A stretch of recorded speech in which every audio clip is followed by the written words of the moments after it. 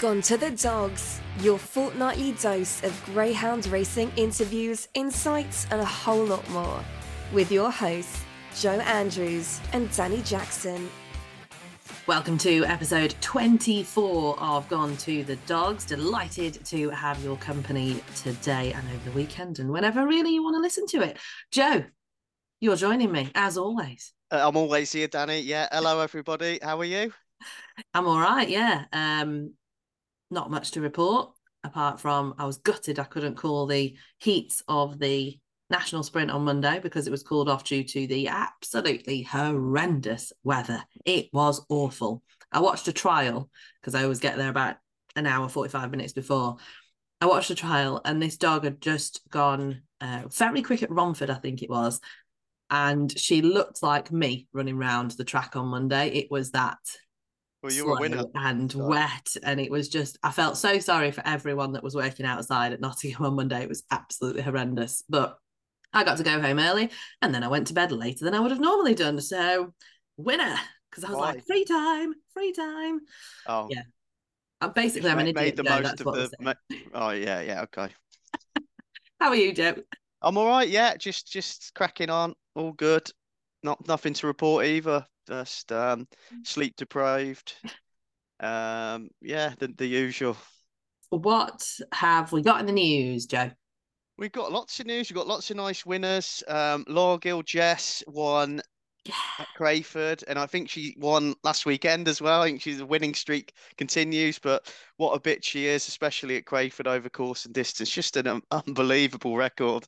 You know, not just to win that many races in a row, but to do it in Category 1 competitions as well. And you know, in within it, it's just very, very good and a special bitch. We had Mike Davis on the last podcast, obviously, and New and Sid did the business for him and the MWD partnership. So that was great to see. I think he was a thoroughly deserved winner. He was the fastest in the heats in the semi-finals, and he got out well in the final and made no mistake.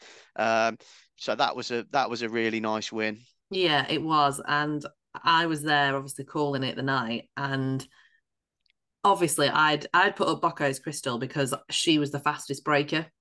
And I thought if there is any trouble, which there could have been, and there was, to be fair, a little bit of trouble on the first bend. Thankfully, we can report Ballymac, John and Droopy's Google are both okay. I think Google was a little bit sore the day after, but he is all right. That is good news. And when New and Sid broke, I thought, well, this is going to be easy because it's game over.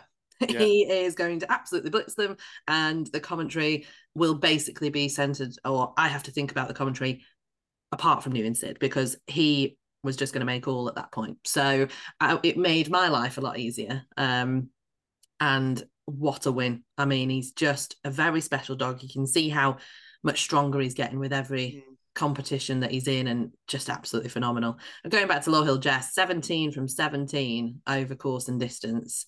Absolutely phenomenal. And she won it so well on the Saturday at Crayford. So yeah, hats off to her as well. And it's 18 now, I think. 18 from 18, as I said. I'm pretty sure she won on Saturday to extend it. So incredible run. And great commentary on the Eclipse final, by the way, Danny. A really, really good, very enjoyable, brought it to life. I thought it was great. And obviously, as someone who fancied New and Sid strongly for the final, that was good, because on the podcast in the betting last week, we had the three finals. You had two winners. I had 2 seconds in those races, and then New and Sid. Obviously, I had to. So we did all right for the Cat 1 finals on last week's podcast. Let's give ourselves a little trumpet there at the start of this show. And then we had the Toaster Puppy Derby. Wow, some performance from King Memphis. Again, I fancied King Capaldi. He broke well. He nearly made all, but King Memphis reeled him in on the line with a tremendous run. They're two excellent, top draw puppies, aren't they? And King Memphis, that was just a great run to reel in his litter brother. Certainly was absolutely sensational. So very, very happy that we managed to get all 3 winners between us on the podcast on the Friday. So yeah, chuffed as mint balls, as my grandma used to say, that we've had some really, really super winners. And King Memphis, I think he's something special. I'm quite looking forward to seeing him going forwards. Yeah, for for sure. And then moving on, we've got Grace, who was a guest on the podcast. And I think we mentioned before in the news, she won BBC Young Reporter for her region up in the north. And she did it by writing about greyhound racing. And as part of that, they've recorded a video about her passion at Sheffield. It was released a few days ago. If you haven't seen it already, check it out. It's all over Twitter. You know, people have been posting it on Facebook. It's an outstanding video promoting our sport. Grace is telling us why she loves it, why she loves going to the track and being involved in the dogs. And it's just really great video promoting greyhound racing. So well done to Grace again. It's brilliant. You know, go and watch it if you haven't. You've seen it. I've seen it. It's had a lot of great feedback. I think it's just over 2 minutes, so you can watch it while brushing your teeth. You know, if you're struggling for time, like our guest who is on the podcast later on, Phil Milner, struggled for time. Phil, if you're listening to this, which I'm sure you will be, just watch it while you're brushing your teeth or while you're brushing the kids' teeth. Absolutely no problem. Brushing the dogs. 2 minutes 17. Yeah, brushing the dog's teeth. But yeah, 2 minutes of your life, and I promise you, it's worth it. And can I just say, someone made a good point on Twitter, which I just want to bring up, because why on everything about greyhound racing does there have to also be someone who's anti-greyhound racing? It just beggars belief. It's a great, but I just thought that's right. Greyhound racing is a legal, regulated activity. There's absolutely no need to have someone who opposes a sport on every time. It's just absolutely crazy to me. And like they had to have the Blue Cross on there on Grace's piece. You know, it's just pointless. It's about greyhound racing. It's about the sport, and it's about Grace. Why did you have to have that in? And it goes for every article. Every time you see anything about greyhound racing, they have to have an anti. And there are occasions where they don't, and then you'll get on social media, them all going, "Why isn't this a balanced report? You know, oh my God, this is disgusting." It's like, it doesn't have to be a balanced report. It's just reporting on, a race or an event that's happened. You don't, as I said on Twitter, every time you discuss the police, you don't have to talk about the miscarriages of justice that the police, have happened in the police force over the years. If you talk about the NHS, you don't have to talk about Dr. Harold Shipman or, anyone else that's, done something bad in the NHS for balance. It's crazy. One more thing, good positive news. I just wanted to give a shout out to greyhoundweekly.com, who are really up in the game with content about greyhound racing every week. They do sort of the trainer standings at each track and things like that, and have put content on for a while. But recently, they've signed up a load of columnists to write on the site. So Grace herself, Sean, who we've had on the podcast, are writing columns. George Sow, who's one of the part owners of Longfellow. Samantha Bonner's doing some eye catchers and things like that. I think Liam Aspin. I'm not sure whether I saw Ryan Keneally as well is doing stuff. So it's great. It's new content, regular content about greyhound racing, different people's opinions on the sport, dogs to follow. So please follow at Weekly Greyhound on Twitter, and the website is greyhoundweekly.com, who are really trying to do some new things for the sport and new articles online. And we'll put the link or the in the show notes as well, so that you know exactly where to go. But yeah, they've been doing great stuff. I've been reading as much as I can when I'm on trains, planes and automobiles at the moment. So yeah, definitely check it out. They really seem to have kicked it up a gear in the last, 3-4 months, I think it is, Joe. So great to see that we have passionate people in the sport that are really trying to shine a positive light on what's going on. And I think it's great. We're really just kicking everything up a gear on the social media side of things. Content. It's what we need. Anything else, Joe? No, that's it from me this week. No, but obviously we've got an absolutely brilliant interview coming up with Phil Milner. Really enjoyed speaking to Phil. Should we take it away, Danny? Should you have a little listen? Yeah, go on then. So we are finally joined by Phil Milner, who is a trainer, breeder extraordinaire, owner of the greyhound racing world. We said last week about Mike, been trying to get him on for some time, which we had. And Phil, we've also been trying to get you on for some time, and the diary coordination has been an absolute nightmare. So thank you for coming on and taking the time. We've got there in the end, haven't we? Yeah, we have. Life's pretty hectic, so trying to match things up between the three of us. But thank you for having me. I'm definitely an extraordinaire. Let's get that started. Wow, you're making waves in the greyhound scene. Then should we say that? Yeah, we're trying to do that. We're trying. Because well, look from the start, Phil. Tell us how you got into greyhound racing. Okay, so I'll give you the slightly longer version. In my early 20s, 19, 20, I suffered quite bad with social anxiety and leaving the house. Worked for my parents at the time. I had my own little place up in Grimethorpe, Barnsley. And the time that I felt the safest was when I was out with my little pet dog. I don't do things by halves, and I had this great idea that why not just get more dogs? Somebody in the village, a lady called Vonnie Hall, had bred a litter of greyhounds. I'd never had a greyhound in my life. As a family, we used to watch Sky Greyhounds. Everybody used to come round and we'd pick balls out and see who could get the most winners in the night. And I'd do a little bit. I'd been to Kinsley, that was it. So I bought these 2 pups, started reared 2 pups, and then started racing them on the flats. Never done it before, not a big gambler, nothing like that. Highgate and Asken is where I basically learnt my trade. So I had, I don't know if you guys have ever been on the flats or around back then. You could have different names. So one of my good dogs, he was Cringer on one track off He-Man and Battle Cat on another track off there. And just really learnt your trade, got to know things, learn people, or learn from people. And that took me on. I then started buying and selling things for greyhounds. So I ended up stood outside Asken, Highgate, Kinsley with a van on a night, selling dog food, selling supplements, selling bedding. And I'd deliver around the north. The likes of John Pearman, Kevin over in Manchester took me under the wing. And I'd go to trainers delivering bedding and I'd just go, oh, how do I do this? What do I do about this? And just got to learn from different people. Some really good breeders, really good trainers, schoolers, everything. And then kind of that took me a different way.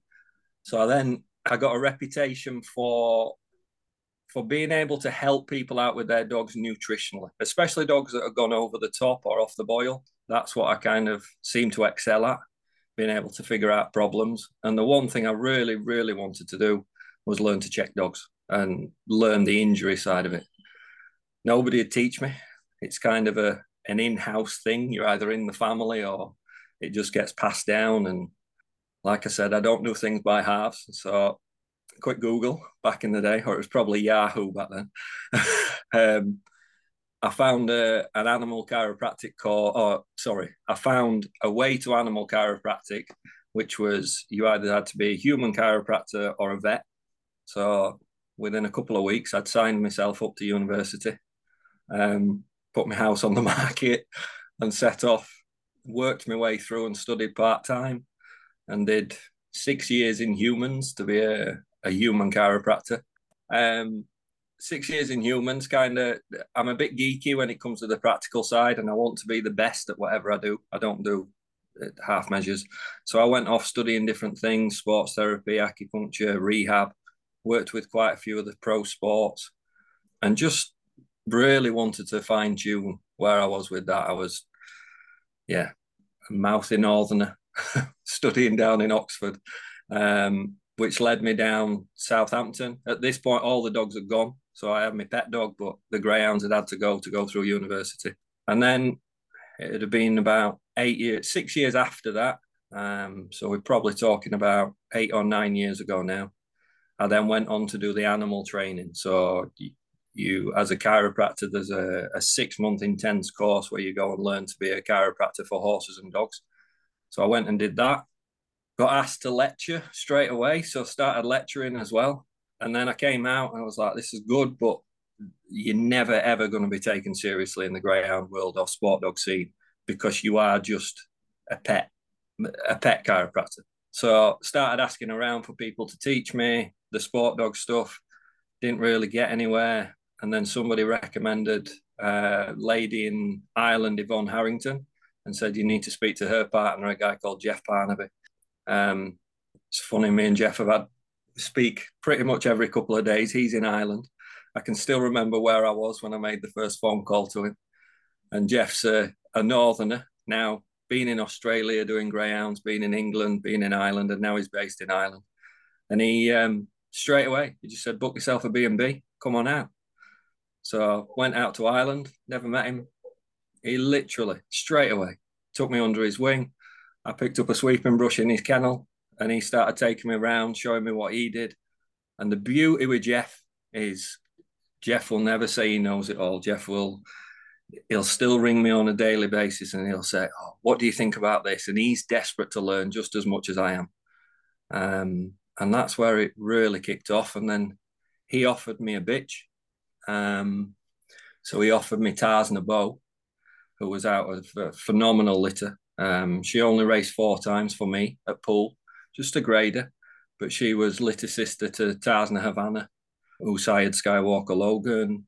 There was Skywalker Rory, so he was originally Tarzana Rory. He won the Irish St. Ledger in the litter. Tarzana Danceaway, she was a top class open bitch, so just from a phenomenal litter. And he offered me her in terms of breeding. So I took Bo, she came over to me, raced her a bit, and then she came over to breed. And everything's really kicked on from there. I then met Keely. So Keely is born into whippet racing. And between us, we've ended up where we are. So I don't know how much detail you want me to go into with it. We set More up everything. everything. So Keely, she had a little bit of history in greyhounds, but was never that interested. She lives and breathes non-ped whippet racing. So these are old school racing whippets, really based around mining towns, the Northeast, West Midlands, East Midlands, a little bit down the south. And when I say lives and breathes them, I mean, when most people are on Facebook on the phone, Keely's looking at an angle of a dog's leg or the way that a dog strides out or the shape of a whippet. She is obsessed with whippet racing. So we got together. You can see we gelled quite a bit, got a lot in common. Wanted to breed Bo, and the plan was we were going to breed Bo. So I moved up north, carried on working south as a chiropractor, an animal chiropractor.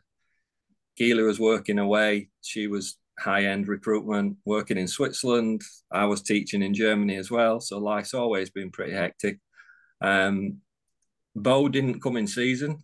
So we adapted our breeding and bought another bitch off Jeff. We bought Tarzana Atalanta. I'll go on to her a little bit later.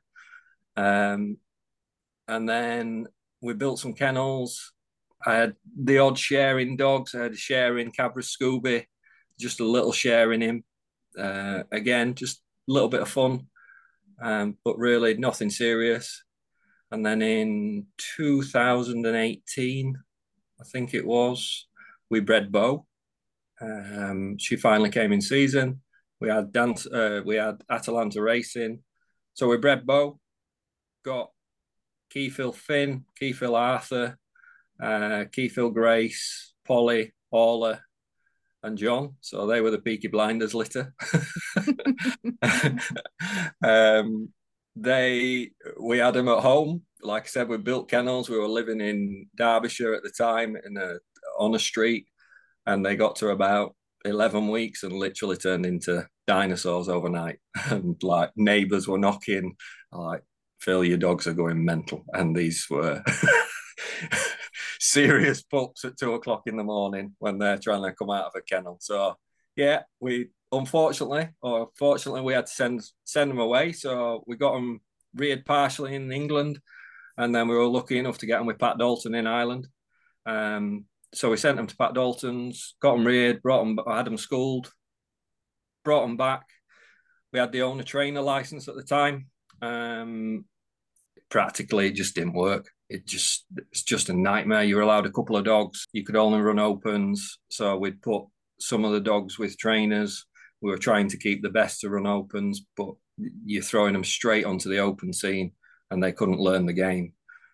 So they ended up going with trainers. So we put them with the Drapers. And they were a great litter. Unfortunately, I'd say COVID probably affected them quite a bit because COVID was around the time of their peak. I mean, Finn got to the final of the British Bred Derby, ran in the first round of the Derby, got trouble. It's stunning early pace dog. It got knocked over at Central Park and lost a little bit to the bend. And after that, he'd stay stronger. We sold him after the Derby. We were both quite cut up about things after the Derby. We weren't as owners. We didn't get to see the dog. Just little things happened that we just said, we don't want to do the ownership side. Arthur was the better dog. Attitude wasn't 100% with him, and didn't quite stay strong. And then Grace was a cracking bitch, just didn't quite get the 500 Sheffield. And we've still got Grace here, who hopefully, if she would like to help us out, will be a brood, but she has awkward seasons. So yeah, that was Tars Bow, and that was 2018. We then decided we wanted to do the whole thing. So, well, no, tell a lie. We then decided we didn't know where we were going to go, but we didn't want to send them away. We wanted to rear ourselves and breed ourselves, and we had to have a trainer's license to be able to start them off. So during COVID, we bought this place, or just after COVID. As Seb was born, we had a nightmare being stuck in houses and without houses and dogs everywhere. And I talked Keely into buying a rat-infested place in the middle of nowhere. The first time we came to look at it, the smell, oh my life. She walked out and she was like, we are not buying that. And I was walking around and through the overgrowth and the trees and the weeds and the broken sheds. I was like, no, that'd be a perfect gallop and that'd be a perfect shape for training pups. And we can put some kennels in the rat and pigeon infested sheds outside. We'll be all right, yeah? So it took us a year to buy it. Banks refused mortgages. It was just a nightmare to buy it. But we got it. I had a rant on Twitter. A good friend, a greyhound guy replied on Twitter, Paul Wright, and said, I'll help you out, just buy it. So we did. We begged, steal, borrow, scrabbled every penny we could together and bought it for cash, and then got a small mortgage, paid it off, lived here, no heating, leaking roofs. Still the same. Kennels look brilliant, but the house. It's okay. Just keep telling her it'll change soon. Yeah. So we've got Whippets, the dogs. Jeff had taught me masses, and we kind of, I'll get to present day in breeding. I guess that's where we are. Wow. I mean, what a journey. And you're right, you don't do things by halves, Phil. You really, really don't. I mean, it is one of those sports though, you go big or go home, don't you? And obviously you were saying that you were a chiropractor. So do you do that full time and train greyhounds as well? Yep. How on earth do you manage that? I have no idea. So before we started, I had a very, very good practice. So I'd already gone through the years of building up a practice. So I probably do 30% humans, 30% horses, and 30% dogs. My practice is based around the south, so the majority of it is on the Isle of Wight and the south coast. So I've condensed it, basically. I leave here usually 2:30 a.m. on a Tuesday morning, travel down. So drive down, get the ferry to the Isle of Wight, do a crazy long day, do another day either on the Isle of Wight or off. And I generally get back home 11, 12 o'clock Thursday night. And then the dog side of it is very much sport dog focus. So I don't do many pet dogs. Surprisingly, I don't do many greyhounds, but I do a lot of whippets, a lot of fly ball dogs, sled dogs, bite jaw dogs, agility dogs, things like that. So usually one day a week or 2 days a month, I'll be off at the weekend doing one of those days. So I do full team days where the whole team will bring a load of dogs and we just check them, manipulate, look for injuries, give advice. and then Keely's here. So when we had Beatrice, the second child, Keely, we kind of made the decision she was finishing work, going to do the dogs and look after the kids. Keely's dad lives with us. Without him, without me, none of it would be possible. He's nanny, he's dog walker, he's run around, he is everything. I mean, what he puts up with, what Keely puts up with, I can't tell you. I'm a nightmare. I will hold my hands up. I've got to where I am in life by being that way. I live on my nerves. I work 100 miles an hour. If a dog needs schooling, I will drive it anywhere. It needs doing. So for work, I condense it. I do my 3 days. They want me to lecture again, and I'm just, can I fit that in as well? Because I loved the lecturing, and the beauty with that is you're working with the best vets, animal chiropractors in the world, if not Europe. I get to sit around. We used to teach anatomy, so I'd dissect.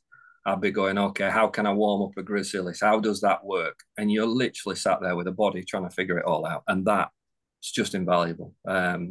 So I listen to lots of podcasts. I do lots and lots of driving. Keely puts up with me managing a lot via phone.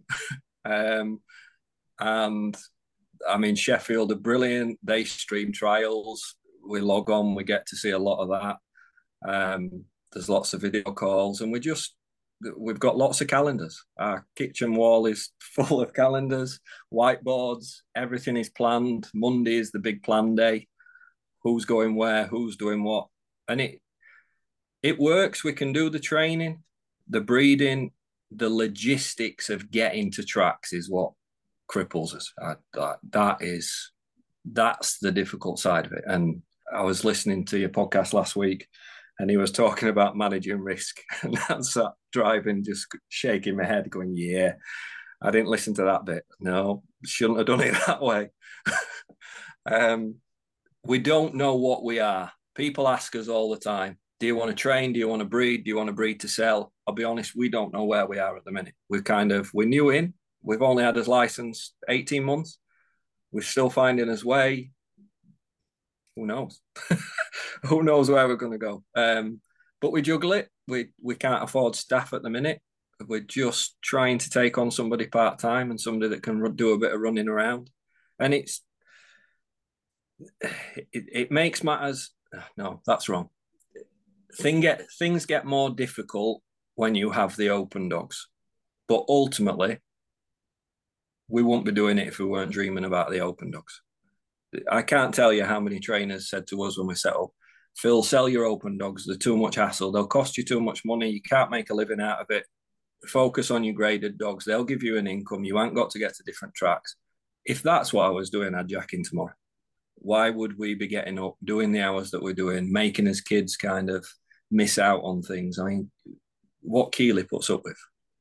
We haven't had a holiday for 7 years. Like I say, the house hasn't been done. It is rough. You can't get to kids' gigs. He had a concert last week. You have to kind of sacrifice those things. But you just grab an hour here, you make it work. And that's what we're in it for. And we'll see where it goes. We'll just carry on the ride. Well, everything's going in the right direction at the moment. It's been some start, and we'll get onto the breeding now. I think it's a good point, because also that ties in with what you're saying about having open racing dogs. You know, if you're interested in the breeding and trying to breed the best greyhounds, obviously, you know, running graders every week isn't ideal for that. So how did you really get into the breeding side of it? What really caught your interest? And tell us about what you're doing now, obviously with Droopy's Edition and you know, Atalanta and those pups hitting the track, and what are you got planned for the future? Yeah, so right back at the start, really, I remember picking up the Greyhound Star, buying it from the track, and I'd always look at the breeding side of it. You can only train. Yes, you can get a dog to the peak of its ability, but you can't take it past it. Therefore, to be the best and to compete at the best, you have to have the best dogs. And we can't go out and buy a 20 or 30 grand dog, so we have to try and breed it. And trying to breed, it sounds a bit arrogant, but trying to breed the perfect greyhound should be everybody's goal in breeding. Like, you should be, the one thing that Jeff instilled in me is you are trying to breed chase, Phil. Like, you have to try and nurture your line. So Jeff he's like a dad and uncle, best friend to me. He let me into a line that he has nurtured with Yvonne for years and years and years, going back generations. He knows that line inside out. He knows their quirks. He knows their abilities, what they can do, what works best with it. So when he let me into that, that's where it all really kicked off. And I went, okay, now we've got to try and breed the best. And when we got Atalanta, so Jeff had always talked to me about stories of Tem Lee, things in Australia. He'd talk about lines. He'd say, go and read this, go and look at this line, go and look how this has worked. And he can put a pedigree up and literally say, oh, that's why this dog goes that. And he'll go back 4 generations and see where it's come from. I don't have the knowledge to do that to his ability, but that's what you're trying to do. And Taz Nabo, we had a go, did JT, put her to JT Jet, got a very good litter. I was in I don't know if I'm digressing. Hope I'm not digressing. I was in an airport in Germany, and Jeff rung me, and Skywalker Logan had just trialed and absolutely flown. And Jeff said to me, we have to put Skywalker Logan to an offspring of Dance. So Tarzana Dance away, and Skywalker Logan's father were litter brother and litter sister. That was Jeff's design, straight off. He said, this will give us something special. He talked about it for years, and that we were making that happen no matter what. So that's then where George came from. So Keyfield George and that litter, the Peppa Pig litter, Tarzana Fern, etc., they came from that mating. Now, do you want the story around that mating? Yes, of course. This is how kind of dedicated to the whole process we are. Tarzana Bow came in season, Christmas, just after COVID. We were kind of, Ireland was half in lockdown, half not in lockdown, but we definitely weren't traveling by ferry to Southern Ireland. So New Year's Eve, Keely gave me a warning. I had to be back to see in the new year. I put Tarzana Bow in the back of the car and set off, drove through Northern Ireland, through Scotland, Northern Ireland, down through the south, slept in a Tesco car park in the back of the car, dropped her off at Michael Dunn's to be mated, and drove back home. Walked in the house at about 6 o'clock at night, cracked open a Budweiser. Seb wanted to have a disco. The disco ball's going. I am not making any of this up. Turned around, Tarzana Atalanta had come in season. You go, are you kidding me? I said, I'm not going. I'm not going. Woke up the next morning, said to Keely, I'm going.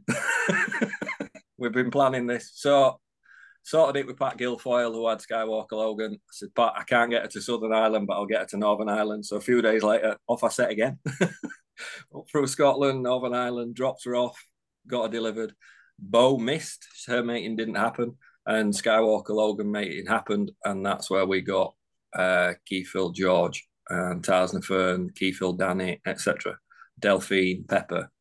So that's really the breeding side of it. We constantly looking at how to develop the breeding, how to breed the best dogs. So I'm looking at lines, what will work with certain lines. And again, Jeff's taught me, number one thing to look at is your weakness. What's your weakness in your line? What are you missing in your bitch, in your line that you need to try and improve?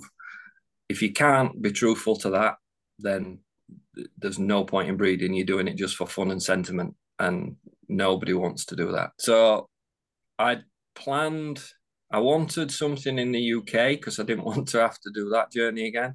And I planned Keyfield Grace to go to Edition, kind of done the deal and said, would you let him go? Yeah. We're looking for somebody to stand him at stud. Again, me being me, Keely being Keely, we went, okay, no problem, but it's difficult to do it. So we took him on, got him here. Grace missed. Like I said, she has funny seasons. Then Atalanta came in, and we were really, really liking the look of the first pups. So I decided to make Atalanta again and put her to Edition. We were hoping he'd throw in a bit of strength. She was just, her litter, if you look at them, they're just a little bit short runners, so we wanted some stamina in there. The one thing her litter have is fierce drive and chase, so we weren't worried about that. And that's the current litter that are just starting. So that's Maverick, Goose, Dares, Iceman, etc. So they're the Top Gun litter. First races, so Penny won lower grade. I'm not sure she's going to stay. But then we launched the boys this weekend. I've always thought Maverick was a bit special. Right from the second he was born, I went running upstairs at 2:30 in the morning to say I've got the dog I wanted. What made you think when he was a pup, just been born, that he was a special one? So the night before we thought she was starting, I stay up. I tend to do the whelpings if I'm here, so I try and book time off to do whelpings. And Keely said to me, "What do you want?" Now in Atalanta's litter, there was a dog called Tarzan and Nureyev, and Nureyev had an injury, which probably stopped him fulfilling his potential. But he was some dog, like just the attitude of him, on track, pace to burn. And I said to her, "I want a Nureyev," and he came out markings just like Nureyev, firstborn, went running straight. It was, "Keely, I got my Nureyev." And then I was kind of like, what else? What else happens? Keely's, I will say this, she's better at picking a pup than I am. So she always picked Danny out of the litter before I picked George, and Danny would have been the better dog. You don't know. I know we've had this discussion and you've asked me, how do you know? I don't. Some breeders might say, "Oh, I can see it in the field." I know John Marriott, friends have had dogs with him. He does a lot around the fields, taking them around. And we do the same. We take them up the backfield and they hunt and they play. Maverick, you'd see him up the field, he was lazy. Like, he used to go quite twisted, never really move that well. But you just have something about him that you go, I love the stamp of him. I love the strength of him. So you get, equally, I thought Penny was going to be the best bitch. Adamant. She was nothing to go near her. When there was food around, she was the top dog. But I think she might be the worst bitch. So you just don't know. I can tell you story after story like that. And then who else we got? So we've got those. We've got a litter close behind them. So a good friend, Paul Wright, and Gemma, they had Now Then Bella, who's a litter sister to Ballymac Cooper. I mean, if you want to see a design pedigree, what Liam Dowling did there, he doubled up in that mating and he just got a stunning litter. Stunning, which, if you look, his lines throw on. So the amount of people, breeding's luck. Breeding's, yes, you need luck, but you've got to put your work in. You've got to have the right bitch. You've got to find out what works, and then you've got to rear them right. And the top guys, that's why they get top after top after top, because they found a formula and they nurture it and they look after it. So Paul, Now Then Bella is mum of Fearsome Quest. Very, very, very good bitch. Very good bitch. Now with Tom Hilebron. And Paul said, do you fancy having a litter out of Bella to addition and doing her? So we had a litter out of her, got 7, we've got 5 here. Can't tell you what they've done as pups. They are, first time round Bicester, they've gone faster than the others out the track. I mean, they've got a lot. I always talk about box ticking. There's boxes to tick yet. So they've got to pass a dog. They've got to stay. There's still things that you've got to do. And as puppies and rearing, you are looking for that. But there's a couple of dogs in that litter that just stunning dogs. There's one, Rocky. Nobody would have picked him as a pup. If he can't run, he'll win cross. He's that nice. But what they've done on the schooling track, they've had two trials out of boxes. They've just turned 15 months. Paperwork's just gone off, so they'll be trialling soon. They look very, very nice. Jimmy Gaskin's got a litter out of addition to Ballymac Lydia, I believe. He's put some videos on Twitter and sent me some lovely strapping pups. And the one thing I will say about the additions that I've got and other people have got is just their temperaments. They're just really, really easy dogs. They don't have any quirks. They're good in the kennel. No nerves to them whatsoever. Chase for their life. and just big, strong dogs. We've got another young litter, 11 weeks old, to Ballymat Juliet. So her first litter are just hitting the track now, and she's a litter sister to Ballymat Wild. And then there's a guy called Ryan Bell who's got a litter, got a couple of dogs out of addition to Blue Tick George's litter sister. So it's hard. It's hard getting bitches. It's hard getting them recognised. We desperately need supporting, otherwise we'll lose stud dogs in England. It's so hard to stand them with all the legislation and things now. But we keep trying. So how do you think that could be improved? What help and support do you need as a British breeder and someone with a stud dog to help out? Advertising. I wish the press would do a bit more and push them. There's plenty of dogs out there. I mean, if you log on the stud book and there's a list of what's been born this year, there is a list of stud dogs. It's not fully up to date. We try and push him on social media. Yes, it's our fault for not getting him on greyhound data, but we need the support from the press and from other parties of the greyhound world to really help push these dogs. And because if not, the easy thing to do is to send them to Ireland. And that's what most people will do. I guess as you get winners on the track, like you did on Saturday, and that success keeps coming, that's advertisement in itself, isn't it, as well? Yeah, totally. And that's why we try and do plenty on social media. Again, it needs picking up in the press. You'd like people just to say, oh, this pup's done this. Drooper's edition first litter, etc., etc. But people, the breeders that really look into it, they will be looking. So most of my spare time, not that I get any, so shall we say most of my multitasking time is on greyhound data or on GRI website, and I'll be looking for up and coming pups, looking for something that's done a special run, and then trying to look, okay, what's this stud dog doing? What's this stud dog doing? And you get an idea really early what's throwing, what's not, what's going to match this, what's going to match your bitch, and just trying to plan ahead. I mean, Rab's got a cracking bitch, and you can look at the breeders in the UK, and there are some top breeders in the UK, some really good breeders, but they need support. The advertising of the British bred competitions needs to be better. The money, there needs to be a way of filtering it down to breeders, because whilst there's British bred racers, ultimately the prize money goes to the owner of those dogs, and then the trainer's getting paid. But the breeder, unless it's a competition or the produce stakes, the breeder's not going to get anything. I mean, the produce stakes needs completely looking at. I don't mind saying it. I think it's an absolute insult to British breeding. Number one, it's run on a Thursday afternoon. Now, my diary is rammed. I didn't know George was going to get to the semi-final. How can I possibly get time out of my diary to go and watch my dog run on a Thursday afternoon, not knowing if he's going to get to the semi-final? You just can't do it. And then he went for a trial and then had 3 races. So that's 4 runs. If I'd have run an A8 dog at Sheffield, finishing last in those 4 runs, that dog would have made me more money than George made me from getting to the semi-final of the Produce Stakes. That can't be right. It just can't be right. There's a reason that the produce doesn't fill. And some people say, oh, people are avoiding Rab.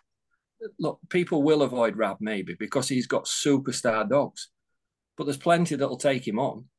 But when you're only being paid that, or the hassle of getting there, and then it's in the daytime as well, it's just wrong. It needs supporting. It needs to be on a weekend night. People can make a big thing of it. It needs to be a full carnival of British bred racing, and that's where it should be. There's a lot of breeders leaving the sport.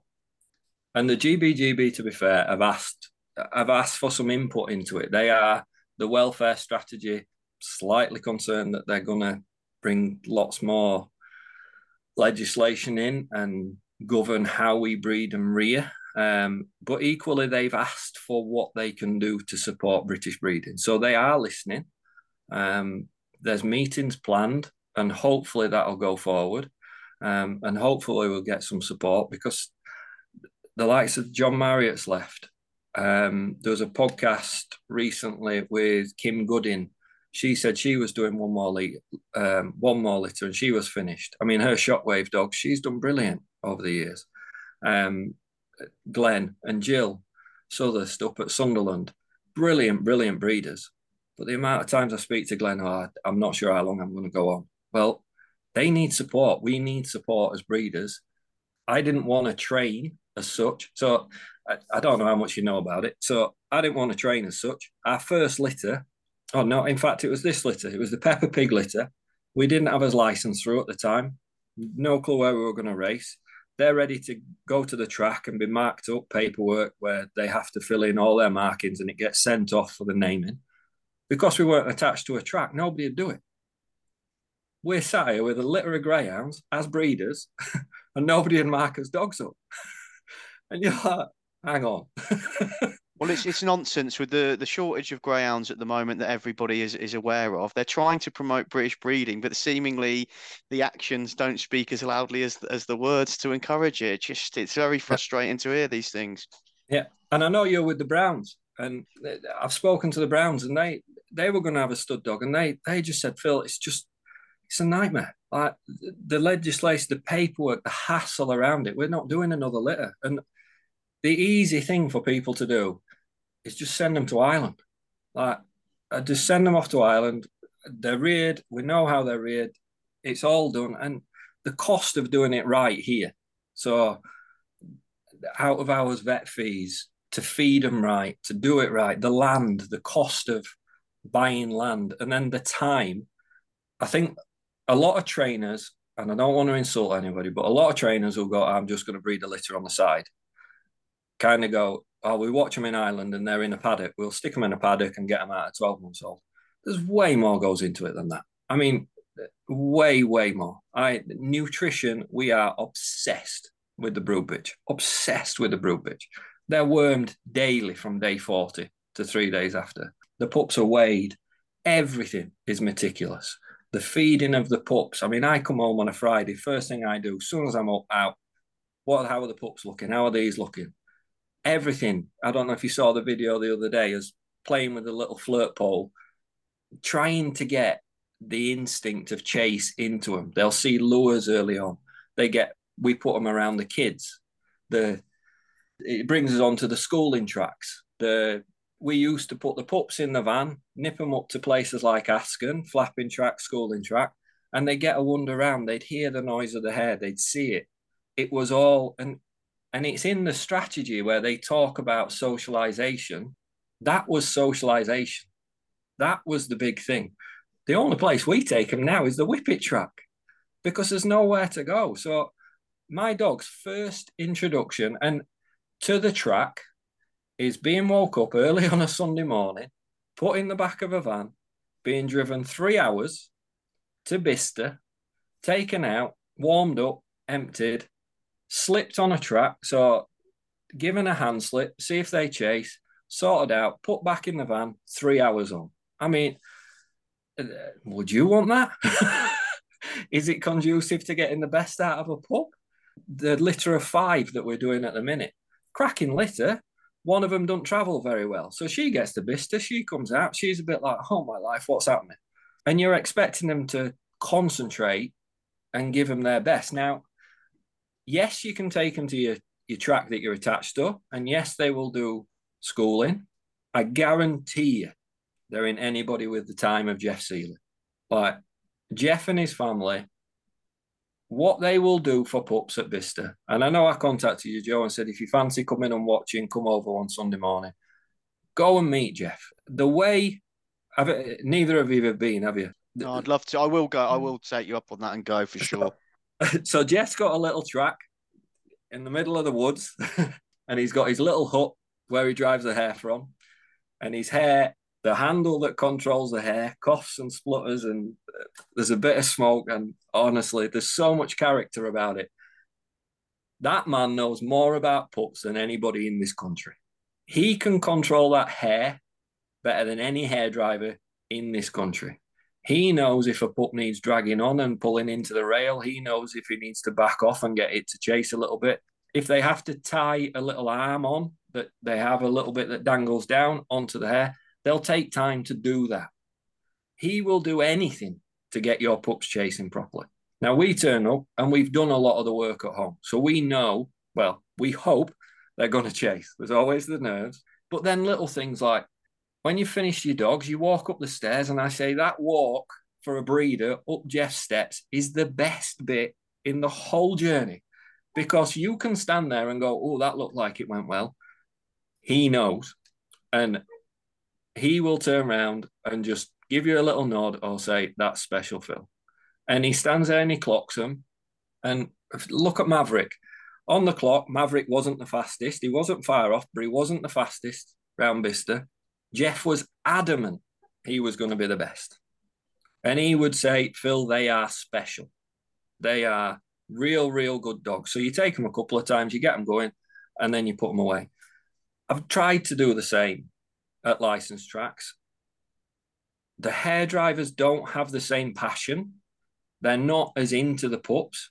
I mean, Sheffield will listen to us and they'll help us out as much as we can. But little things like, you have to remember to tell the hairdriver, this is a pup. I need you to control it, slow it down. When it gets, most hairs will have an automatic system. When it gets to the finish line, it'll whip the hair round to the pickup. Do not do that with my pup, because if this pup doesn't know where it's chasing, at the end of the day, we're asking them to chase something bright orange that they never catch. They have to have that will, and we have to nurture it. And it's about training. And it's not stick a dog on a track and it'll run. It's training. And that's what we do a lot of here. And the guys in Ireland will do it, and there's other people doing it. I'm not saying I know it all, but there's so much that goes into it. I mean, it sounds like it is very, very difficult from start to finish to, breed, raise, rear. But you've got to put the work in for, the success that you're going to have, Phil. We all know that you're going to have this success because, one, it's already starting to come through, and two, you have got the drive to make, the British breeding scene. Well, I think what they call it is a disruptor, isn't it? Like the Elon Musk of the space world. You've got that drive, you've got that, that intense focus on what you want to do. And I know you keep saying you don't know exactly where you want to be, but the breeding side of it, you can tell the passion is there. And we hope, I'm sure Joe will agree, that you continue with it, because we do need a really good British breeding scene, and we've got it. But as you say, people are starting to drop off, and we need the new up and comers coming in. And we need someone like yourself with a passion to drive stuff with the GBGB who can make changes, within the sport in Great Britain. Because if there's not someone like you telling them you need to do X, Y, and Z, who's going to do it? I try. A lot on your shoulders here, Phil. The problem is there always seems to be. I don't know if you'd seen. Can you remember Jerry Maguire? Of course. Yes. Something had happened. I can't remember what had happened, but somebody or a couple of people had annoyed me in the greyhound world, and I came home ranting and raving. And I'll be honest, I would have quit a long time ago if it wasn't for Keely. Okay, I am a hothead.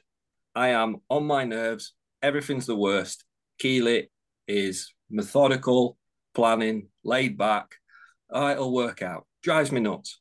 But we have to have it, okay? Something had happened. I can't remember. I came home. There's going to be a Jerry Maguire moment. We won't be racing anymore. I'm about to kick off. Get ready. I'm going to tell everybody what needs to happen. The following day, you guys messaged me. Would you go on the podcast? I was like, oh, dear. Now we're in trouble. But I've always done it. I was the chair of the student union. I lectured. I got straight on there. Like anything I've done, I want things to be fair. That's my big thing. I like fairness. But ultimately, I want things, no matter what it is that you're doing, to achieve their full potential. And I listen to a lot of podcasts and I read a lot around like sportsmen and businessmen that have got to where they are. And it breaks my heart where we currently are.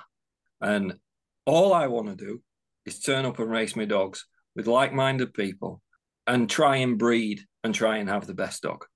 So we turn up in the Whippets, and yes, that might drive us a bit crazy, but it's great for the kids. It's relaxed, it's chilled. Keely's got her top Whippets that we breed as well. We race those. We have loads of fun. We get masses out of it. Ultimately, the flapping days, that's what you had.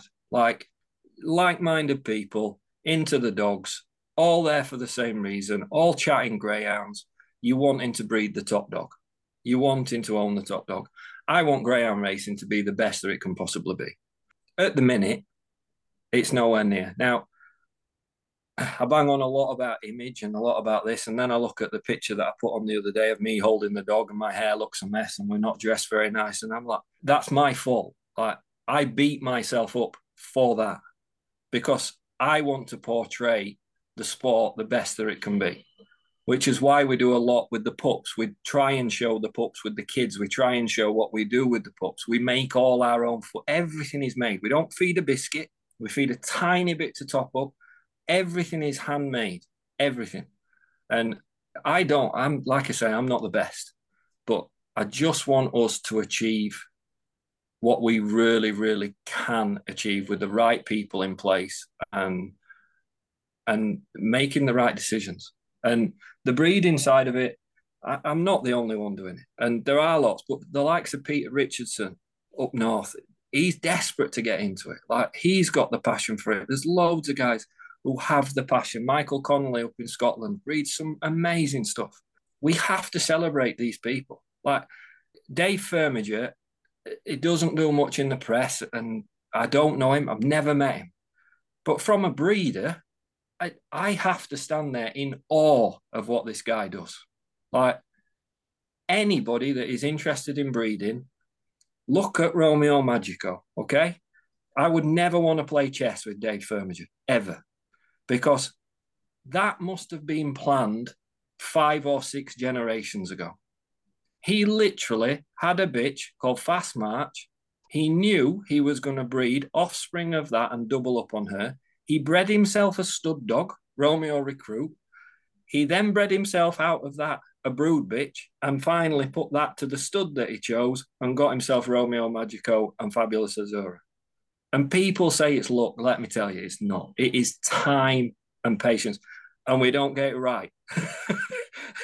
If you look at, I've got a little bitch called Keithville Vale, everybody thinks it's called, but it's Valley. They were motorsport litter. I thought I was being smart. I was like, everybody's using Bolger and Malachi, and we've got Ballymac InSpeed in the UK. I'll just use InSpeed. InSpeed on track, beat Malachi, stunning dog, unreal, like temperament, etc.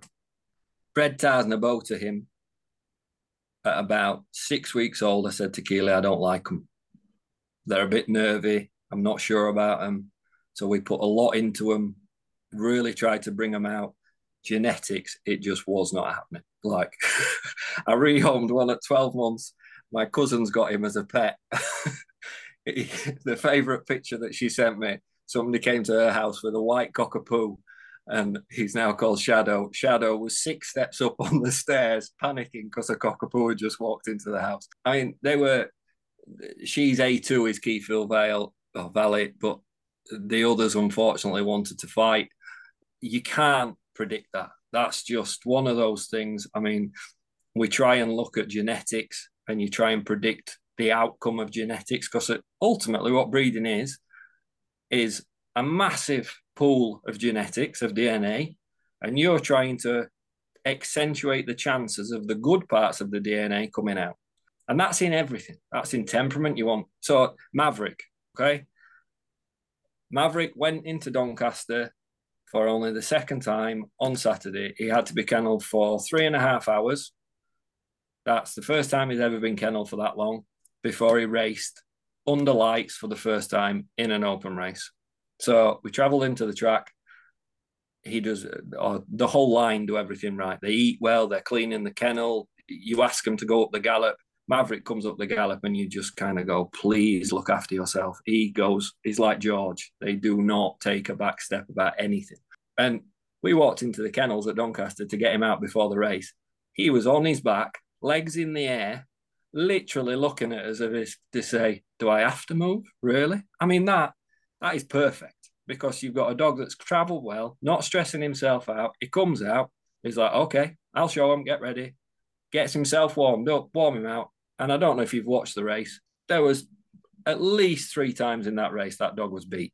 Like, Pete Harnden messaged me afterwards. He said he's shown some balance on that bend. And his will to win. He checked at the bend. Goose tried stopping him. He still fought his way through. And that's, as a breeder, that's the biggest thing you're trying to achieve. Will he win a derby? Who knows? But will I be competing Cat 1s? Hopefully. So yeah, that's where we are. Sorry, I'm just watching the Keyfield Maverick race because I thought I'd just have a go before I forget, because I'm absolutely hopeless at if it's not written down and if I don't do it immediately, it doesn't happen, which I'm guessing, Phil, is kind of like your life. Yeah.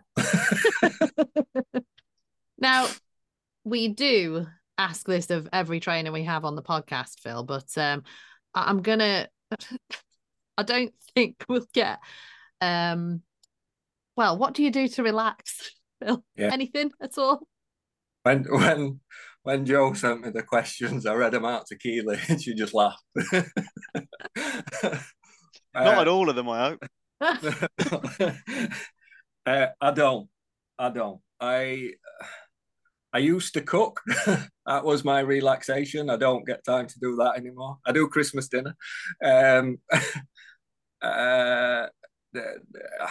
If we get a chance, we'll sit down and watch a film together. I don't is the honest answer. I spend a lot of time driving, a lot of time in the car. There's certain podcasts I listen to. That's probably my switch off time a little bit. Yeah, apart from that, I don't.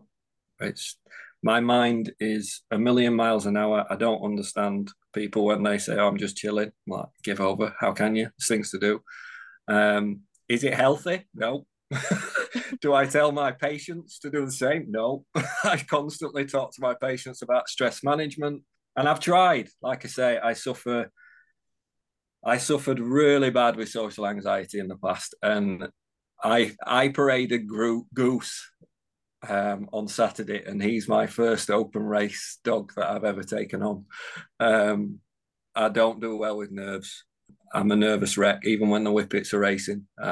Keely won championships this year beside myself. But it's life, isn't it? I want to live it to the full. I lost a big patch of it when I was ill with my nerves. From that day on, I said, I try to say yes to most things. We try to have a go at most things. The kids, we grab an hour. We do time with them. I mean, if I do get any spare time, I'm usually playing Lego with Seb, or Beatrice is jumping on me and wanting to sing and dance. So we do a lot with them. But apart from that, it's planning. If anybody can figure out how I can get a dog to Oxford to trial ready for the Opens next year, that'd be great. Because right now, I'm not sure.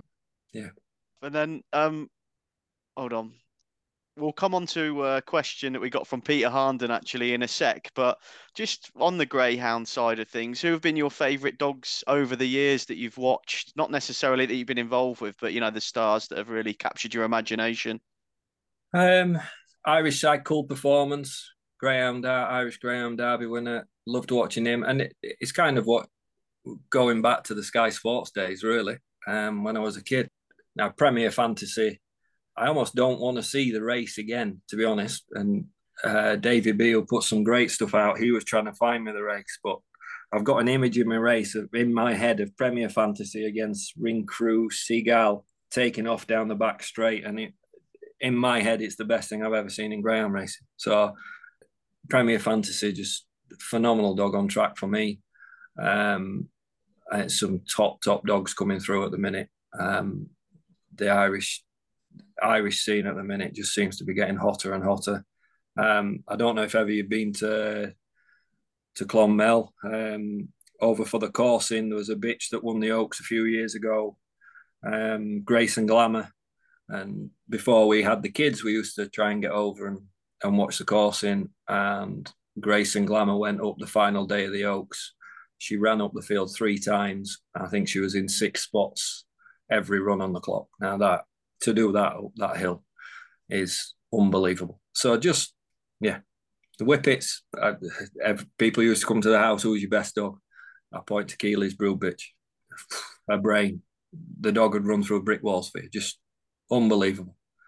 And then, unfortunately, we lost him in an accident. We lost Danny, and he never fulfilled his potential. And I don't know if you guys saw him. Best dog of a lifetime.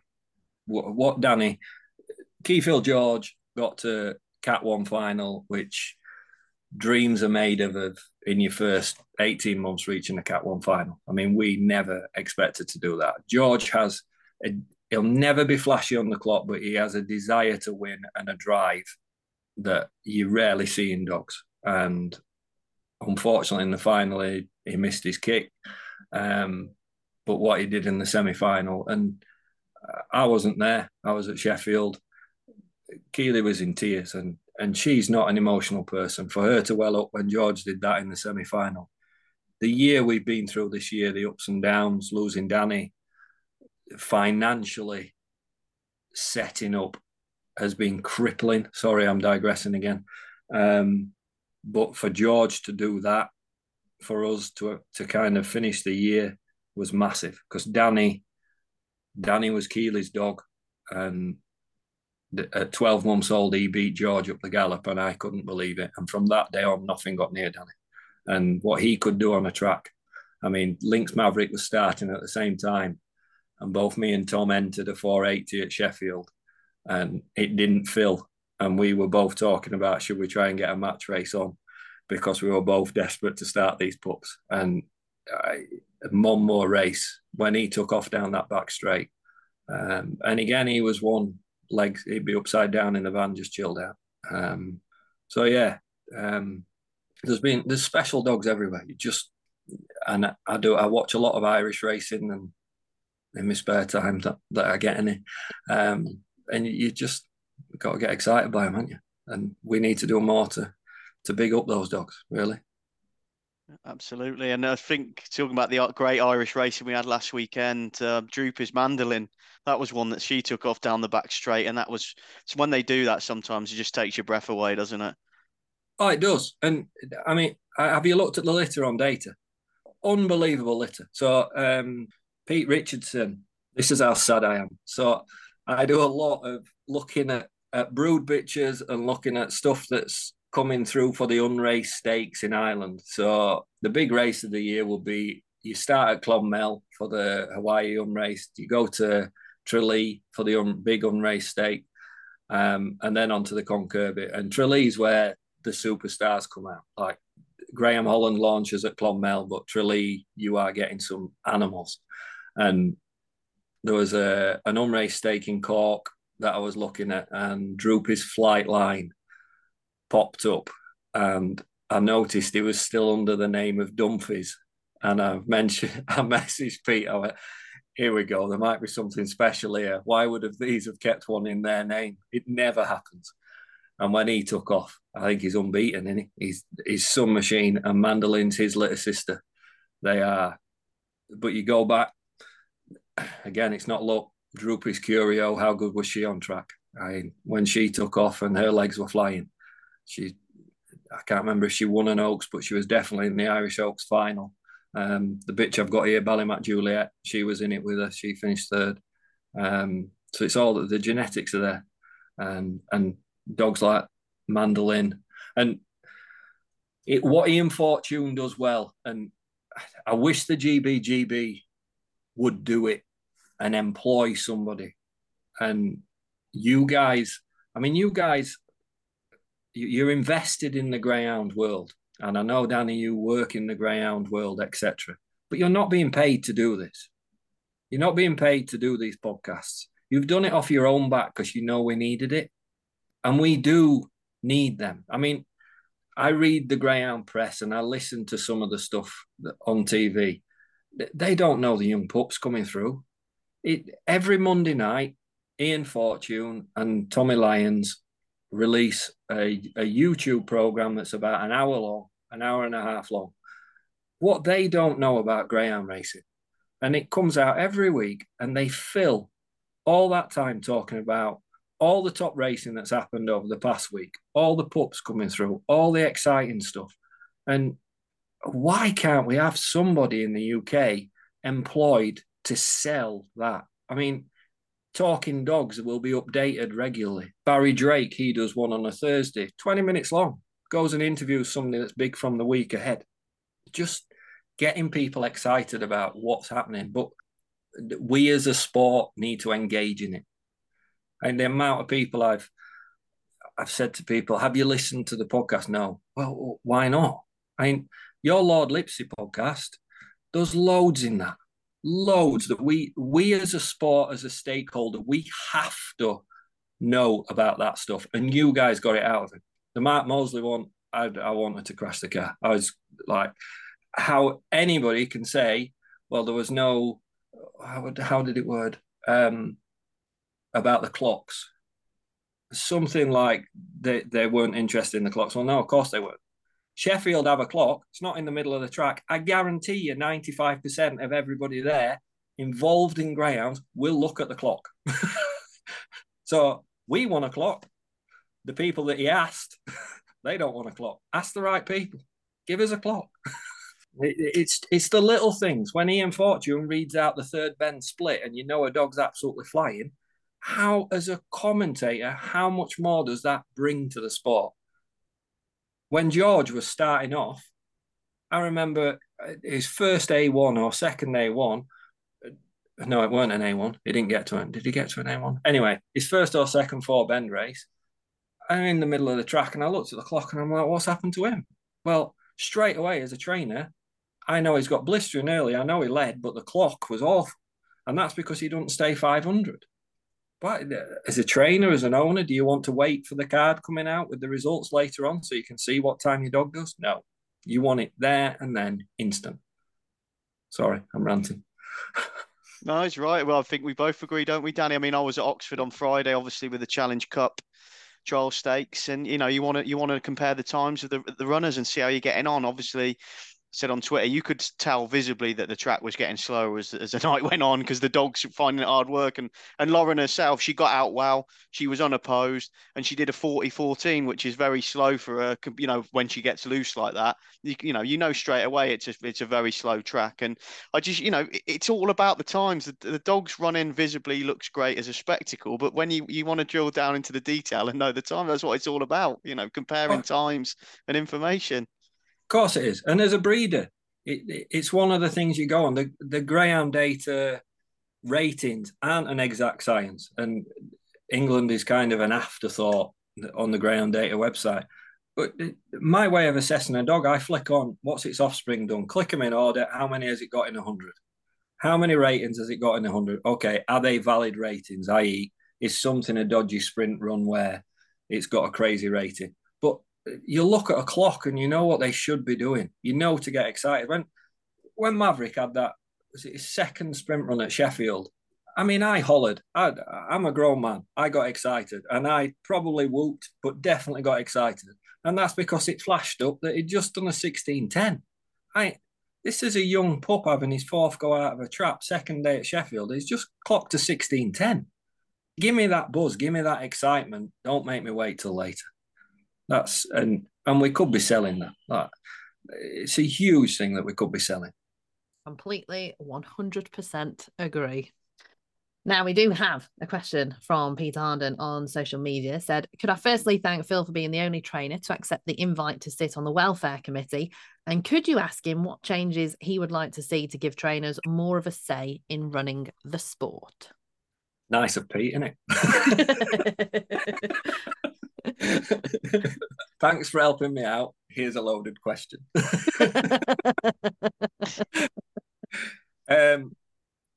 Look, when I was setting up even when I was setting up as an owner trainer, Pete, I was constantly nagging him about how should I design this, how should I build this, and he was there. And there's been loads of trainers that have helped me along the way. But when Pete said about going on the welfare committee, I don't know how long you guys have been following like social media or whatever, but I have quite a science background in terms of the way that I work. I try and be evidence led. It's very difficult. The evidence changes regularly, but I try to stay up to date with evidence. Now, there's lots in welfare, there's lots in greyhound racing where we have technology, where we have advances in nutrition that I've always believed we should be pushing, and we should be really, really fine tuning and being more involved with.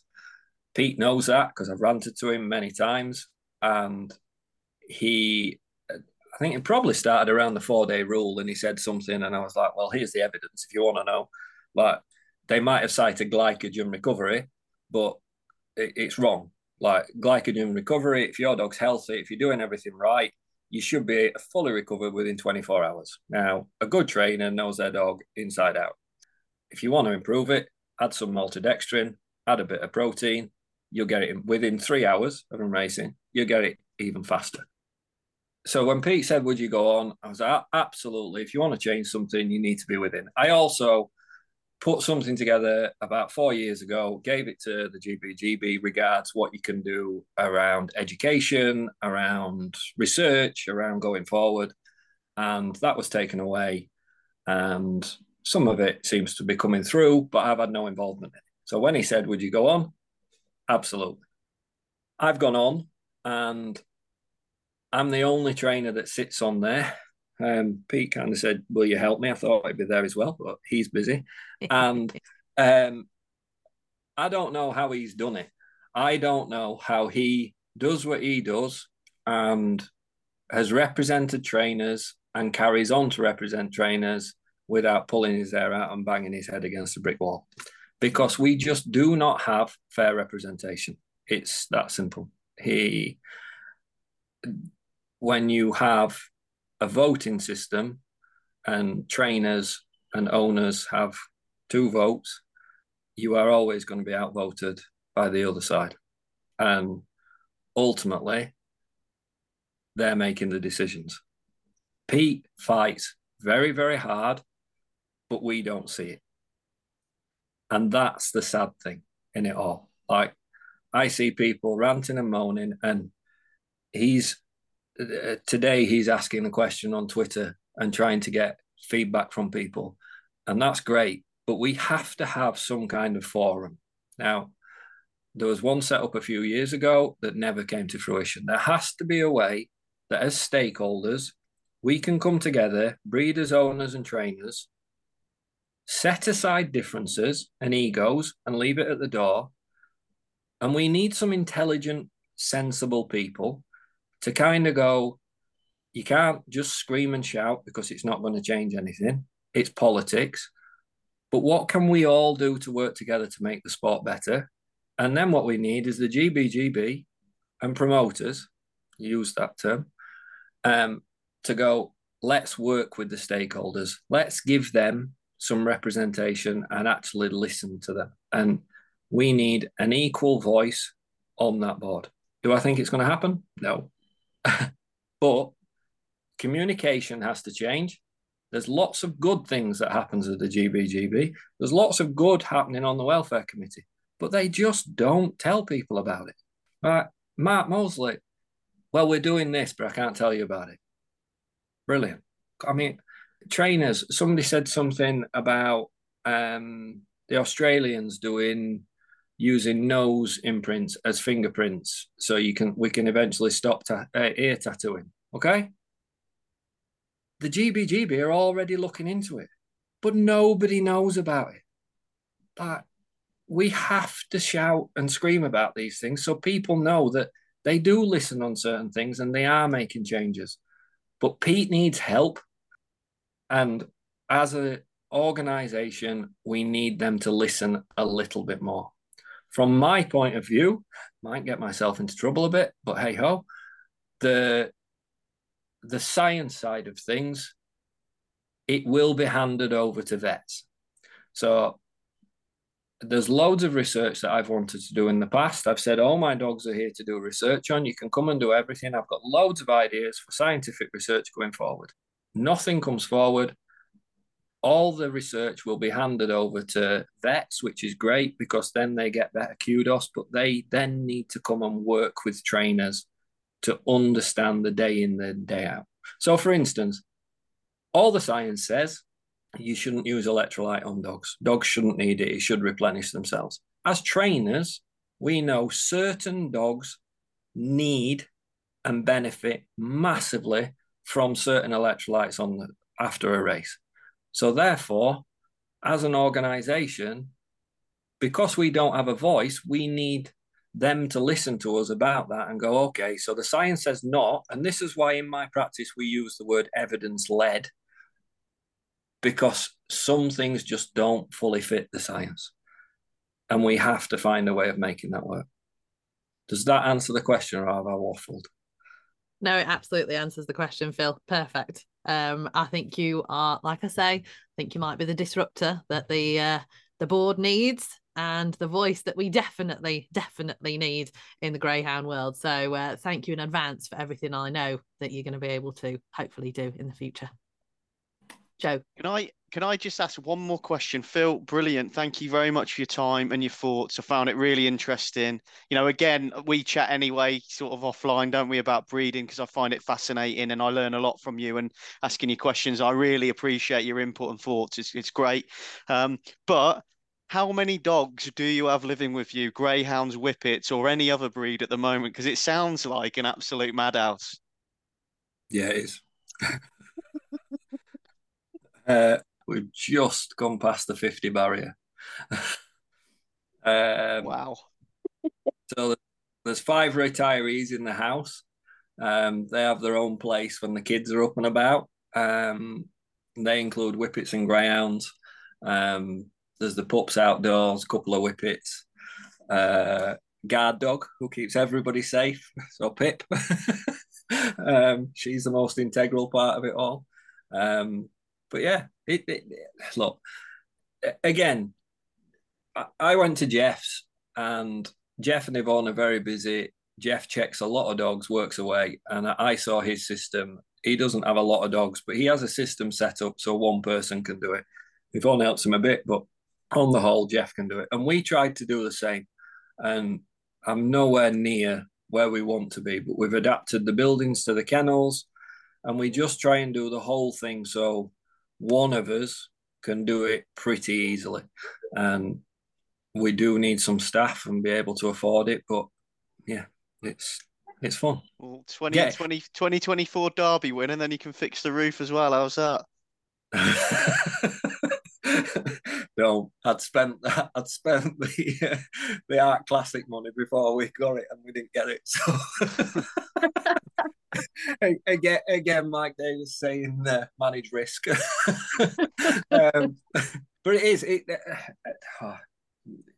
for the first year you set up, you get nothing. Financially, you get nothing. They literally turned up within a week of us having a license for a year and went, oh, you can get this grant. And you're like, we have just killed ourselves for a year. And now you're saying we can have some money. And I'm a stubborn sod. And I went, you know what? I'm not doing it. We'll just do it his own way. So we got about 50, I think. Keely's the goal setter. She wants to win a Cat 1 next year. That's her plan. She's told me her name needs to be on the list. In Greyhounds, we didn't really have any goals this year. Just get established and breed a few more good ones. Whippets, she told me she wanted to win the BWRA Championships at the start of the year, which is the ultimate. We did that with a homebred. So the summer will be crazy because then we have to go Whippet racing as well. And yeah, that's us. Well, do you want a job? Keep doing what you're doing, Phil, because it sounds like you live life to the absolute max. And you know, Keely sounds absolutely amazing. So maybe we need to get her on the podcast next time around. Yeah. I keep telling her to. I keep telling her she needs to put herself out. She's like, she's the goal setter. And, you know, like the American business sales models and things like that, she used to be massively into the mantras and would have the boards and the achievement boards, and I would wind her up. But she's a diamond, absolute diamond. What she does, her and her dad here when I'm away with the kids, with the dogs, managing everything. She's at the minute she's taken 7 pups to the vets. We've got going tie things into nap times. Beatrice will be down having a nap. Granddad's here listening. Keely shoots to the vets. I'll do the dogs. Yeah, everybody's happy. And I do want to say thank you to you two as well for doing these podcasts. Like I say, you didn't have to. Nobody asked you to. You don't get paid for it. You put the work in to get the people on. And in the UK, it doesn't happen. Many people have started. Everybody stops. Okay? You guys and the likes of Davey B that put stuff online all the time and are pushing things forward. And there's plenty of people like that are really, really trying. And so, yeah, thank you. Thank you so much. And thanks, you for being on the podcast, Phil. I know it's taken a while, but boy, was it worth it. And our listeners are going to be very, very happy to listen. It was absolutely superb, wasn't it, Joe? Absolutely brilliant. Yeah, thanks, Phil. Now we fully understand why it was so hard to coordinate our diaries. It's all perfectly clear to us now, but it was great to have you on again. You know, thanks for giving up an hour and a half of your time, Phil. You know, I think people are going to love listening to your story and how you're going about things. And yeah, wish you the best of luck. Obviously, you always follow your dogs anyway, but, you know, hope that Cat 1 success is just around the corner. You deserve it.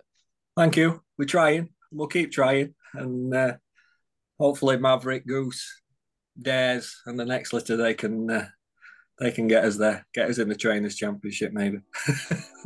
Fingers crossed. Well, it was a great chat with Phil Milner. I mean, what a guy. He just never stops. And Keely must be the most relaxed, laid-back person you'll ever meet in your life. She sounds fantastic. Can't wait to meet her.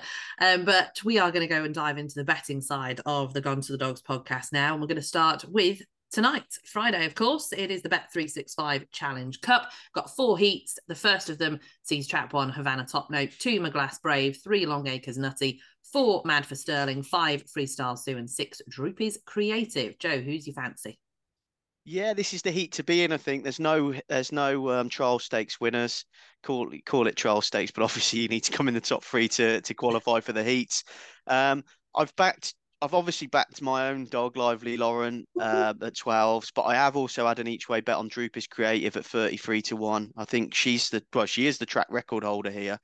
She's very capable. She did not a terrible split, that's harsh, but she didn't do her best split last week, but she stays so strongly. She sees us 650 meters out really well.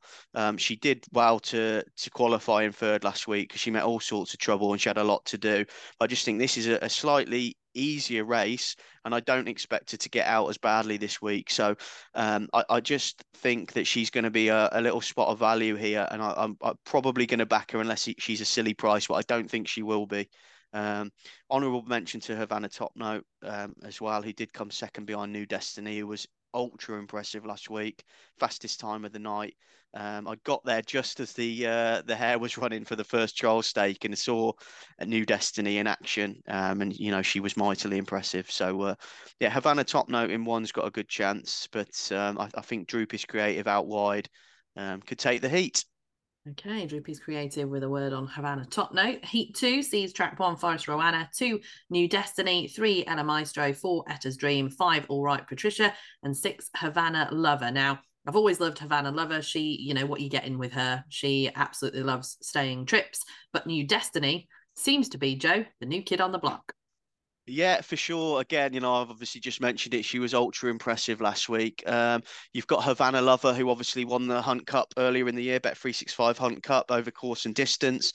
I think if I remember correctly, she was coming back off a break then, and she was very fresh, and she improved as the competition went on whereas she's been sort of on the go a little bit here. But look, she beat Mini Bullet last week, Havana Lover, out wide, which is no mean feat. Mini Bullet's a very good bitch in her own right. There's been a lot of support for All Right Patricia, who won her heat last week.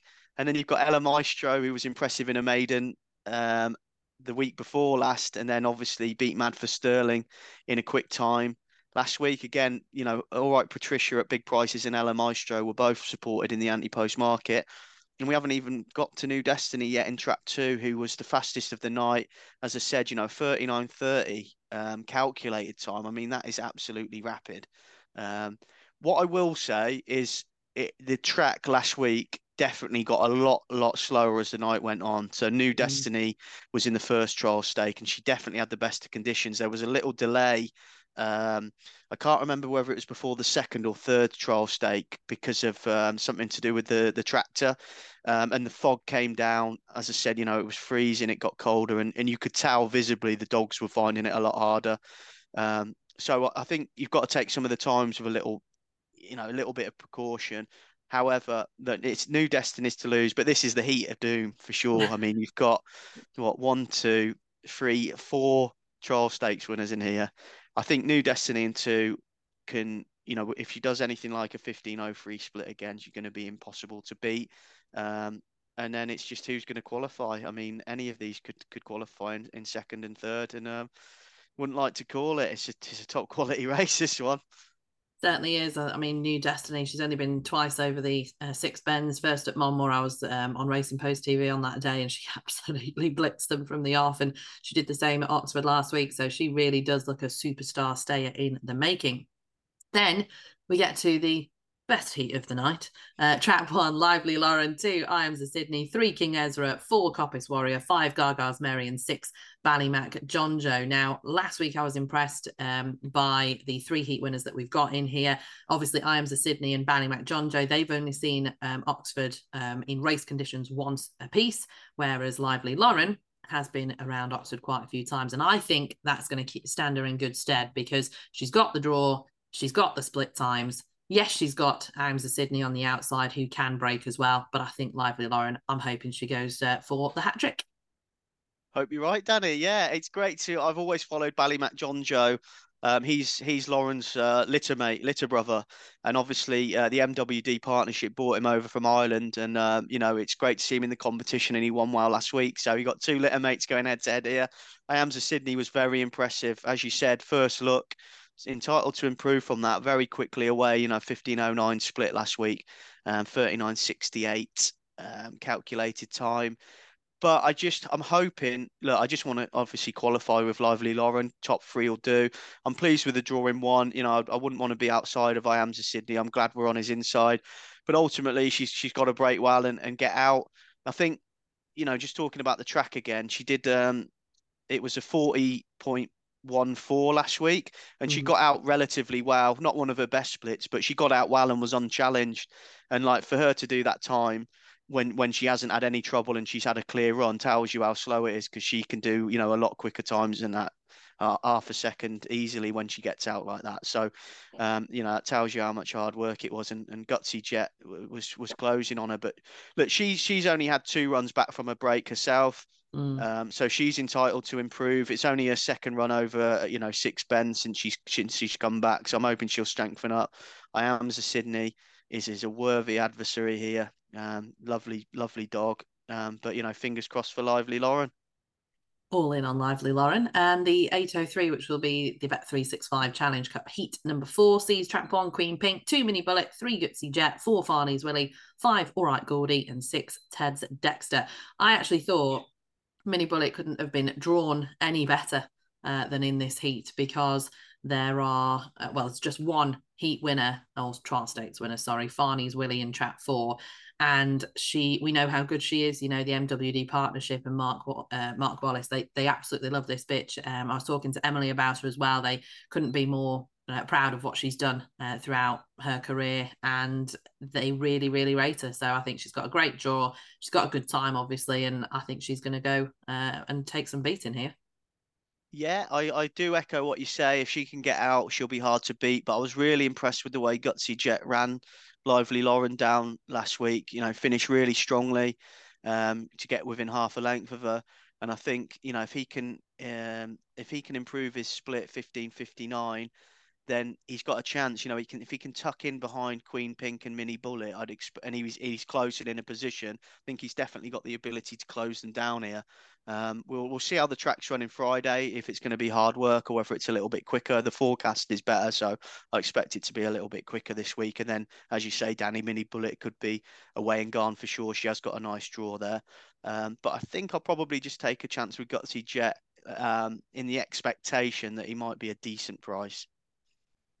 Now we move on to Saturday, where we have got Hove. We're just going to give it a token mention purely because we don't have prices and whatever for the 6 heats of the Coral Olympic, and we've got 4 heats of the George Curtis and Ballyregan Bob Memorial. So fantastic night at Hove, and it's going to be 2 very hot competitions. Obviously we'll be covering the finals in our next podcast, but we have a great night on Saturday, so I hope you enjoy it. Fantastic. Yeah, we've got Hollow Man and King Memphis leading the anti-post for the Olympic. New in Sid, who we've mentioned earlier, obviously won the Eclipse, his third favourite. Queen Shakira. Got Wasted Monday, who probably looks the each way value at 16, but top class competition in the Ballyregan Bob too. We haven't got any prices for that at anti-post at the moment, but brilliant action at Hove on Saturday night for the next few weeks. And then, Joe, Sunday, yeah, absolutely. We've got the Poppy Oaks continuing. We saw some really good performances last Sunday, and we've got the 3 semi-finals. And in the first one, we've got Velvet Violet in 1, La Gitana in 2, Westfield Whisper 3, Dahuma Roxy in 4, March on Kit 5, one of the anti-post favourites, and Easy Molly in 6. Danny, you were watching the action on Sunday. What do you think of this semi-final? If March on Kit does what she did last week, she should take a heck of a lot of beating. She's very, very quick from the boxes. She won well in the trial stakes 2 Sundays ago. She won fairly cozily, beating Southfield Petal last week in the heats. And I just think she's got a great chance. Dave Mullins does so well with his puppies as well. So I just think March on Kit, she's perfectly fine in trap 5. I know she's a middle, and a lot of middles like 3 and 4. She's won from 4 and 5 on the last 3 outings that she's had. So really, really nice pup. I think she's got a great chance here to lead and win. The one that caught my eye is Velvet Violet on the inside for the Close Shave Syndicate and Phil Barlow, because she ran a little bit green. It was only her first ever start here, and she was 2.5 lengths behind Queen Dusty. Now we know how good Queen Dusty is. Velvet Violet, I just thought she's the dark horse in this race because she's, like I say, very green, will have learned a lot from last week. She didn't get knocked about, which is good news. And yes, I think she'll finish second to March on Kit, but I think Velvet Violet's got a really, really nice future. And then we go to semi-final 2, Dahuma Princess in 1, Dreaming Bee in 2, Dealish Nora 3, Troopers Debonair 4, Coppice Ella in 5, and Queen Dusty, you just mentioned in trap 6. You think Queen Dusty's going to have it all her own way? Honestly, yes. Yes, I do. I think there's bits and pieces of early pace. Dealish Nora won really well last week.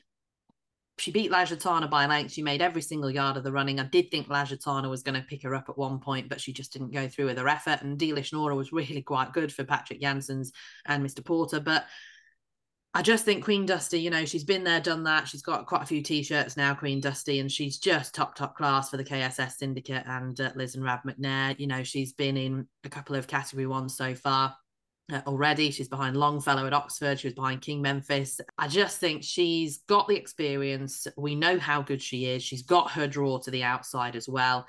But I would say keep your eyes on Dealish Nora, because the 4:09 split of last week, she should clear everyone on the run to the first bend. And if she improves on her time of 29.53, she could run Queen Dusty close. But Queen Dusty put in a 29.29. They've got to go some to catch her.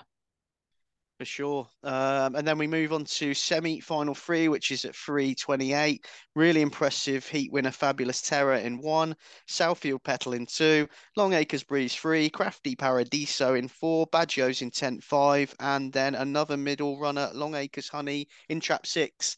Danny, talk us through it. I mean, Fabulous Terror, she's just been absolutely fantastic. She's unbeaten 4 from 4. She was poor perfect last week, 4:12 split, and just looking through the split times, she's got Crafty Padiso in track 4 who could match her on the run to the first turn, but I just, in the end, think she's going to blow her away because she recorded, I think, the fastest time of the night. And again, Dave Mullins has his puppies in such good nick when they hit the track. I mean, this girl, she's just not put a paw wrong so far. She's raced at Romford in an A4, and then they went, she's pretty good. Chucked her into a few open races, put her in the Puppy Oaks, and she absolutely blew them away. She beat Easy Molly like she was stood still. So I do think Fabulous Terror, she's got a great chance on the inside. She's won from 1, 2, 3, and 4 so far. So I just don't think she really cares what box she's in. What I will say is she did come out and slightly move off Fabulous Terror. There was a vacant box in her heat last week, or the trials. Yeah, the heat. I've got mixed up with my trial stakes and heats. She did move off, so I don't know that box 1's necessarily fantastic for her, but I do think she'll clear Southfield Petal on the run to the first bend. So I really don't think it's going to matter because Southfield Petal, not the biggest best of starters. And then the other one, like I say, to focus in on is Crafty Padiso for Colin Whitten from Nottingham. Really good runs, beating Dahuma Princess and Longacres Breeze in the last 2 starts. She was an A2 runner over at Nottingham, and they thought her good enough to put into this competition. So she's proved that she's good enough, and she just kept finding last week. A couple of people took her on at Crafty Padiso in her heat last week, but ultimately she won well and a massive price too. So she is definitely one to keep on side because she's got the split times to back up what she's been doing. Great stuff. And we'll all be watching on Sunday. We certainly will. Now, word on the national sprint. Of course, I was at Nottingham on Monday and it was called off. It was abandoned, unfortunately, after the first race. It was just so slow and they just couldn't race. It was waterlogged. They'd had snow, they'd had rain. The rain did not stop all day on Monday. Everybody was absolutely soaking. You know, when that you get that shine on the waterproof coats, everybody looked like that at Nottingham on Monday. So not me, I was in the office, but it was really, really bad weather. And so much so that they actually have abandoned a card later on in the week as well, the day before, because they just said, we just need to get the track back to normal. It's just been so bad that they couldn't race for 2 days last week or this week. They have rearranged their national sprint for the Monday, the 11th, for the heats. So next Monday, Monday the 18th, is going to be the semis, and then it's going to be Boxing Day for the final, which is a bit of a treat on Boxing Day, I think, at Nottingham. So get yourselves down there if you're not doing anything. Do make sure you support your tracks and get down and through the doors because it is a superb track. I like Nottingham a lot. I'll be there to call the 18th, the now semis. I was going to be calling the final. Not going to call the final, just going to have to call the semis instead, which, to be fair, is more good races. But yeah, I don't know who's going to be calling the final, to be fair, but I know it won't be me. So very much looking forward to them. And I like Guzzler. His first look around the track was superb. He ran very wide on the bend. He got into trouble. He was just a bit green because he's still quite young, Guzzler, but I thought he's got a really, really good chance. He's on the outside. He's a wide seed. He's in 6, and he's against Quatera, who obviously got beaten the last time we saw Quatera at Nottingham. Got into all sorts of bother on the bend, but he's got quite, wouldn't say an easy heat, but he's got a decent heat to win from on Monday, and Guzzler's in that same heat. I'm just hoping he qualifies, quite frankly, because he's in against Quatera. But I think he's got a great chance because his first look round Nottingham was great, and I do think he's going to come on for that. Good stuff. Well, I'm going to keep it very boring, but I've actually backed Quatera at 11-4. Yeah, you're on, a short price favourite in a sprint comp, but it's one of those, again, I've said it before, I just can't see him not making the final, and then he's going to be odds on in the final, and you're getting 11-4. Obviously, it all sounds great in theory. It's still got to happen, but I'm sort of happy to have that sort of bet in these sorts of competitions where he's the best in the class, and it's not got, with all due respect, comparatively to him anyway, not got a bit huge strength in depth. So I'd be disappointed if he didn't make the final. Pay your money, take your chance. Absolutely. Well, good luck. And then same to you, Danny. Good luck with Guzzler, who's 25-1. So I know. Well, I just really enjoyed watching him run because obviously you get so much when you're there at the track as well, and he's just a little happy little boy. He's great. Absolutely superb. Really enjoyed hearing what Belinda Green was saying as well, because I was at the track and she was saying, he's got a really good makeup, he's got a really good chance, he's a great dog. And Bomb Out Bullet, who she had as well on the night that we saw them both, he didn't perform as well as I think as expectations, but he has, I think, just had to have a look around the track, and hopefully he'll perform better as well. Now at Sheffield, we also have the British Bred Derby. That's on Tuesday. And we saw the heats of the competition this week. We had some pretty good performances, I think, Joe. We did, yeah. King Capaldi was the standout. He was the fastest in his heat. Obviously, he got collared on the line by King Memphis in the Puppy Derby, but he looks a class dog in his own right. And he did a 28.66, which is some going. Queen Joni, who won the Produce Stakes, 28.72, very quick. And then another, King Sydney, 28.89 winner. So Liz and Rab McNair again unleashing these pups who look top notch, really good. And then the other heat winners, we had Fearsome Enigma 28.98, Acom Alfie 28.83, and Acom Irene 28.98. So we saw some good performances. I've not seen any prices for the heats. The draws were done last night to when we record this, so we haven't seen anything priced up yet, unfortunately. But yeah, again, the McNairs and the KSS Syndicate have got some seriously talented puppies on their hands, haven't they, for competitions? They really do. The Kings and Queens probably ruling at Sheffield next Tuesday. And what I will say is, to pick up Silent Goofy is no mean feat. And he did it, round the first bend? Yeah. So King Silent Capaldi. Goofy is obviously, getting on a bit. He's been an absolute class dog. And, he's sort of the young pretender now, isn't it? Taking on, who's a class older dog. But, is that age starting to show? Still got it, Silent Goofy. I feel like I've been real harsh now because I love Silent Goofy. He's one of my favourite dogs in training at the still. But is it a changing of the guard, shall we say, perhaps, Danny? I don't like change, Joe. I don't like change. But no, he's absolutely superb, King Capaldi. So looking forward to the semis of that on Tuesday. So we've got an absolutely stellar run of days. Friday, Saturday, Sunday, Monday, Tuesday. We have got 6 actually, because there's 2 at Hove on Saturday. 6 phenomenal competitions that you can just sit back, relax, and enjoy wherever you want to watch it. Absolutely superb. And if you can, please get down to the tracks as well. Your body's through the door. That's what this sport is all about, because you can watch it as much as you want on the little tiny screens and the little dogs just running around in circles, ovals. But if you go to the track, I promise you it'll be worth it. It's absolutely superb. I just love going to tracks. It's great fun, Joe. I can't make it to Oxford tonight. Hopefully Lauren qualifies, and if she does, I should be at the semi-final. And then, if she makes it through the semi-final, I'll hopefully be at the final. So if you're at Oxford and you see me, tiny bold fella, come and say hello. I won't be at Oxford, but I will be at Nottingham, not next Monday, but the Monday after. So again, come and say hello if you see me. I'm the one with the bright red hair. You can't miss me, quite frankly, in the crowd. So have a superb weekend, everyone. I hope you've enjoyed the podcast. If you have, please like, subscribe, leave us a review, 5 stars if you can. Need to move up those charts because we're going to be doing a review of what our wish list was in the next podcast. So that might be great or a bit of a car crash, but make sure you tune in next time around. Hope you enjoyed it, everyone, and it's a goodbye from us. Bye. Thanks for listening to Gone to the Dogs, released every other Friday. For more info or to reach out on Twitter, follow @TotallyBetting and @DannyVJackson. Podcast produced and edited by Joe Andrews and Danny Jackson. Voiceover by Katie Harvey.